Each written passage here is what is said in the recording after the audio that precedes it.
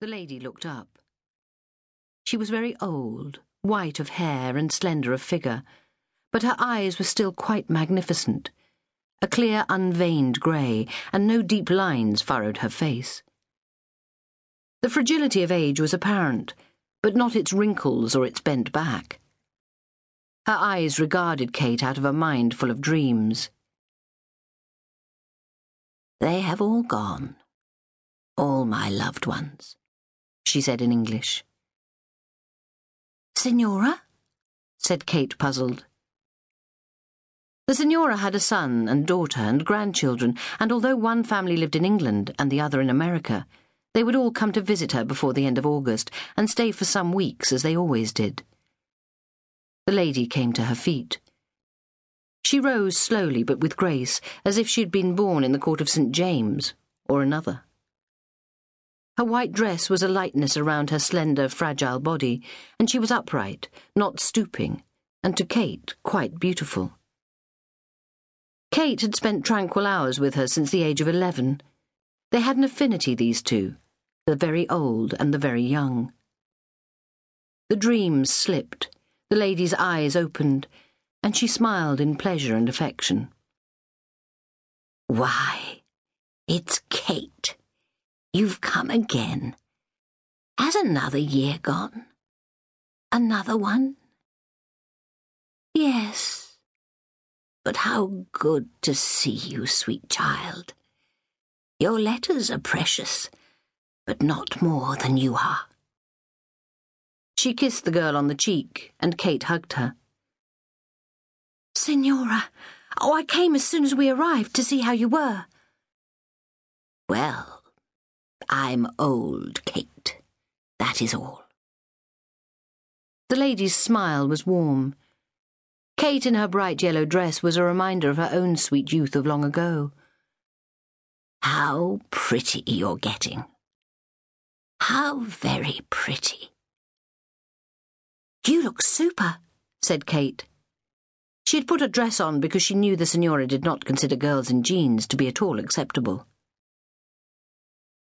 "I am super?" The lady smiled. "But I'm so old, Kate. I will tell you, I'm almost 100. Kate staggered, gasped. "You're not, you can't be." The lady laughed softly. "Well, I'm 83. That's near to 100, isn't it?" 83? Kate calculated. "Signora, you were actually born when Queen Victoria was still alive?" "Yes. When Queen Victoria was still in command of almost every royal family in Europe. And I, old as I am, was only a contemporary of her great-granddaughters. You'll stay a little while, my sweet?" "Oh, I should like to." "Then let us have lemonade." The lady picked up a little silver bell from the table and rang it. "Maria? Maria?" Maria, her servant, appeared. She was a middle-aged Formenteran. "Signora?" "Lemonade, please. You see, Maria, Kate is here again." I see," said Maria, and smiled at Kate. She brought the lemonade in a jug covered with a white napkin. Ice tinkled as she filled 2 glasses, and the lemon slices spilled and splashed.